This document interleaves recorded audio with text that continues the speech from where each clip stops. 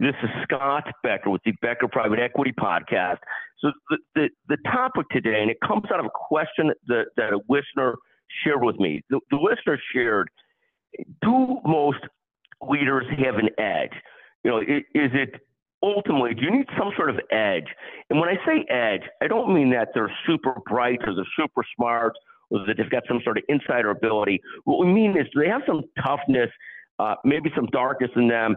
Darkness is probably the wrong word, but some toughness that makes them able to make hard decisions, sort out teams, get rid of people that don't perform, set clarity of vision, even though everybody else might not agree with that vision, and sometimes be not popular, not necessarily be liked because they're driving a certain direction.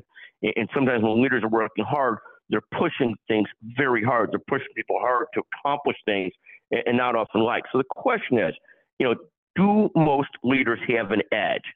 And again, I think the answer is yes. I've never been around a highly successful leader that doesn't have some sort of edge. At the very best, I've seen people that might be wonderfully charismatic people, and they may themselves not seem like they have that much of an edge, but almost always they've got a partner, a chief operating officer, a president, someone that has that edge that can make sure that things work, that they get done.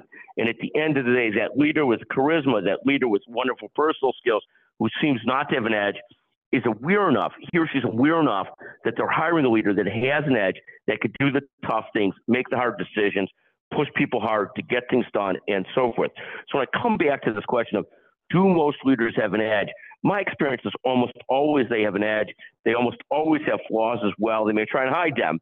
But if you find me the person without flaws, I'll find you the person who's a premier actor versus truly somebody who's without flaws.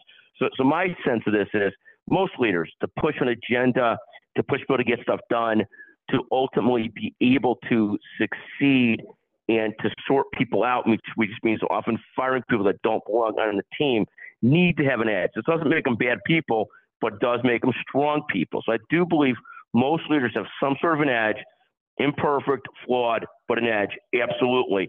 I do also believe that in terms of core business success, building teams, along with drive, vision, personal skills, intelligence, is absolutely critical.